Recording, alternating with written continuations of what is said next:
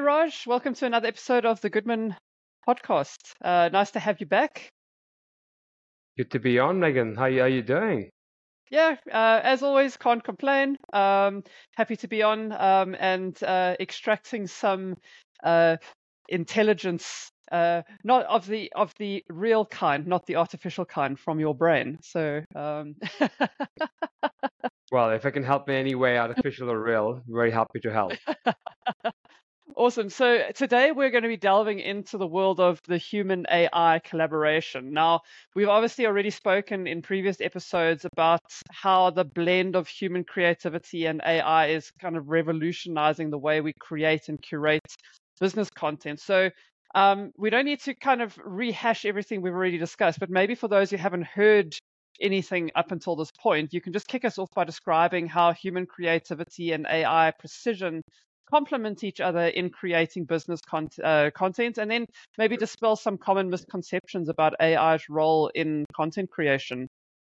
Yeah, absolutely. Happy to do that. So, obviously, let's start with AI because that's the hot topic we all seem to be talking about, and then get into the human creativity. So, Mm. AI by its nature is really good at taking large, complex pieces of information and put them together, finding trends. Hence, Mm. I often say, hence the intelligence in AI. It's not a database. It's basically, for a lack of a better word, it's a trend catcher or trend finder amongst data, amongst information. And also because the way AI is built is actually to put in and train it using a lot of data. It actually is really good at knowing a lot of stuff, then remixing it together to form something which is perhaps different or unique. But typically, what's really doing is kind of taking its existing knowledge, using what we call neural networks or machine learning. So it's kind of like a in the brain, how our information kind of goes in through different neurons to kind of hit a path and then give us the answer. Similar way, AI works that way as well. It finds information. So it's really good to really help find trends. So that can be used, for example, if you're talking about content, it can help you analyze, for example, is your content good for SEO or not? So if you provide us information, it'll say, well, it is because it has these keywords. It's not because of this thing. You can talk about intelligence and you can talk about sort of looking at, does it answer the question you're looking to ask or the answer you're looking to receive? Does it do that for you, for example? So there are different elements to AI which can do for you really well. Mainly it is around intelligence and finding information. But what I was going to say was about the human intelligence and whereas humans play a part. So we talk about AI, what can it do for us? At the moment, the next 10 to 30 years, AI won't replace human beings' creative abilities, especially around storytelling, the nuanced information which is unique to human beings, collecting that information together and having a unique take on things, where there's business, where there's creative challenges, for example, that is still a very human centric approach. That might change in the next 30 years, 10 to 30 years, where you have, far more, well, more superior bits of AI algorithms or AI itself. And that means I will be able to do that bits as well. So things are rapidly changing. There's exponential growth in AI. So every time you look at, for example, just ChatGPT and OpenAI's launches, every time they launch a new thing, people are like, okay, well, that business is going that has gone out of business. That's gone out of business because it's replacing companies and humans at a very fast rate. But Mm. creativity and very skilled set of talent can't be replaced with by AI. So when it comes to editing, for example, looking at the information around certain topics which are expertise of the writer or editor, that'll not be replaced. But elementary stuff, yes, absolutely can. And that's where AI can come in really well. Mm-mm. So I want to just pick up that thread that you were mentioning about the creativity. Obviously, we AI can obviously inform the ideation phase of a creative process. And maybe, I don't know if you want to maybe link it back to your own creative process, how you use AI in that ideation phase to come up with new ideas, to kind of link random ideas together to come up with something new. So maybe talk us through your creative process and how you've actually slotted AI into that process. Absolutely. So I use AI literally for everything in life now. I mean, I'm not even feeling ashamed about it. Like this is what I do, and it's sort of helped me a lot to do a lot of different things. So one thing which I do is when I have a problem to solve, the first big challenge I usually have is where do I start? Like where do I start my problem solving? And so that's the first thing I ask AI is how do I solve this problem? What are the different approaches to it? For example, shareholder agreements, for instance, or contracts, for instance, or company formations, for example, or where to invest, for instance, all these bits I'm asking AI all the time. I'm trying to ask it in different ways, and that's the thing which is currently trying to do better is how do you prompt AI? And prompting basically, just in simple words, is what you enter into AI to get the right answer from the tool. That in itself Mm, is actually a skill. It's a branch of AI called prompt engineering to help you really mm, program those bits of inputs. That's one thing I do first thing. The next thing I do is I think about the interface. So obviously I have AI as apps on my phone. I've got AI on my computer, for instance, and other other tools, for example, like I've talked about a lot of tools in the past, ChatGPT, Perplexity, Pi, um, Claude, Claude 2, Anthropic. So there are a lot of different tools out there. There's also something you also use more open AI, open source tools as well, like Facebook's tool, for instance, as well, just to kind of see what Llama can offer me as well. The mm, aim really is to find very customized answers. So one approach which OpenAI has brought in is something called GPTs. It's a new launch which has just happened. Today is 10th of November 2023, and a few days back, probably 3 or 4 days back, they launched this thing called GPTs, where you can build your own custom bots. So you can feed it information like PDF files, for example, or feed it information like certain information around your company, your personality, and then it will answer questions based on that information and maybe, for example, a way you like to approach your answers. So, for example, you might prefer the answer to be very formal or very informal, or maybe you have a style guide which you use for your responses to be there. So it will do that for you. That's a very creative way to kind of use different tones, different knowledge bases, and put that alongside ChatGPT for Turbo's current knowledge. And that's actually a very pioneering thing to do. So that's an interesting example of a chatbot and what mm. chatbots can do for you. But I'm trying to think about new applications. And one thing that I love about ChatGPT at the moment is their element where it takes away typing completely. You can actually avoid typing absolutely on the apps and just talk to it and it responds back as a human being. And that is phenomenal because one last week Saturday, I spent the whole day just doing that, and I learned so much stuff. I mean, which I could have not even learned after I read like 3 books, for example. So Yeah. that sort of stuff is unbelievable. Now, obviously, when it comes to problem solving or the creative process, you're asking the AI questions and it's feeding you back answers. And you've just actually said, you couldn't get that information by reading 3 books, but it came succinctly through a tool like ChatGPT. Where Yeah. is that kind of ethical line?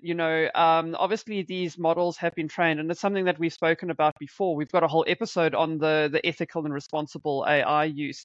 Um, you know, how is this now contributing to um, I don't even know how to kind of phrase it, but say you've got 3 books. You've got one from I'm just looking at my bookshelf here. From geez, Cal Well, Newport, Rich Roll, and Kurt Gigerenzer. You've got these 3 people who have taken all the time to write these books that have kind of now put their IP out into the world.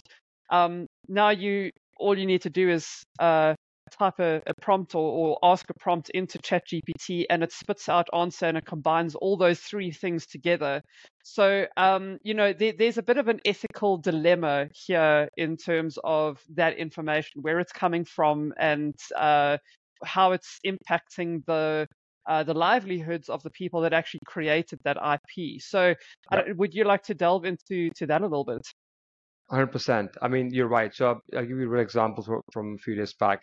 I was talking to OpenAI, my new friend, where I was talking about I was like, OpenAI, tell me and summarize for me all the stories from the book Good to Great by Jim Collins. So there are a lot of stories in there. Basically, the book is around different stories of different CEOs who have taken the company from good to great.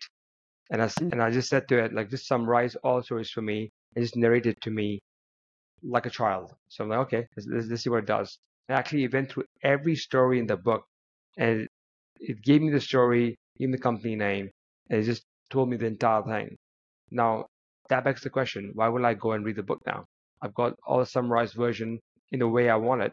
I could ask it in a different format, for example. I could have asked it and said, well, I run a company in the UK. What's applicable to me? Just give me those stories, for example. So I can customize the stories quite a bit. Well, that is a dilemma because obviously these authors have put a lot of time and effort into it, and they mm, should be paid for their effort. But there is an element of somebody, not probably not OpenAI, who took the book's content and scanned it. I would say it's more like somewhere on the open web, someone did it, and then they just gonna read it, and now it knows the answer. So it's able to give mm, you what that might be.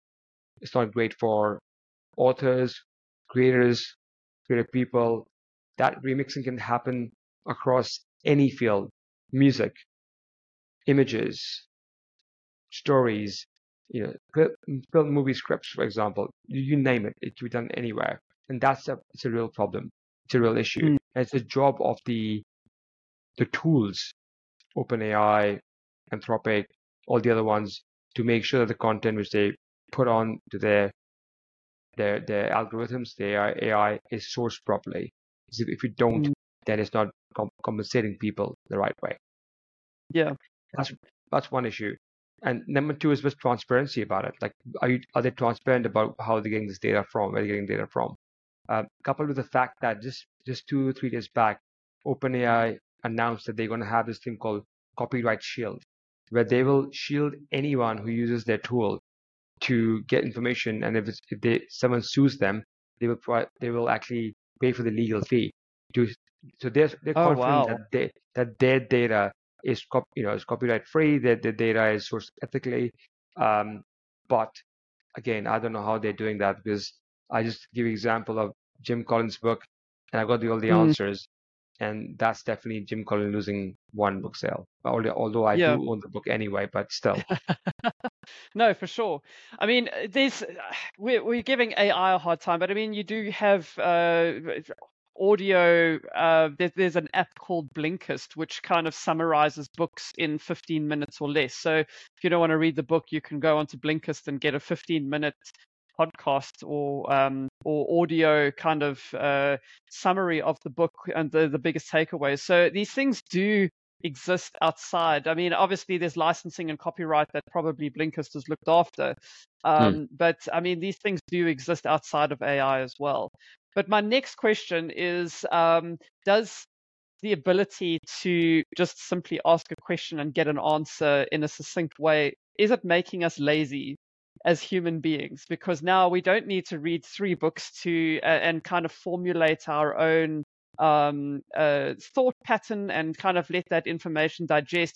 We've got all the answers right at our fingertips now. So is it taking something away from us as humans kind of processing that information and adding our own flavor to it? Because like I say, you've got it at your fingertips now. Obviously, that's definitely true. I mean, I feel like, I remember at high school, we were not allowed to use calculators. We used to like actually scribble numbers down and learn, like, calculate that way. And I thought I was Mm, much sharper with calculations than I'm today. And now I'm just so mm, lazy.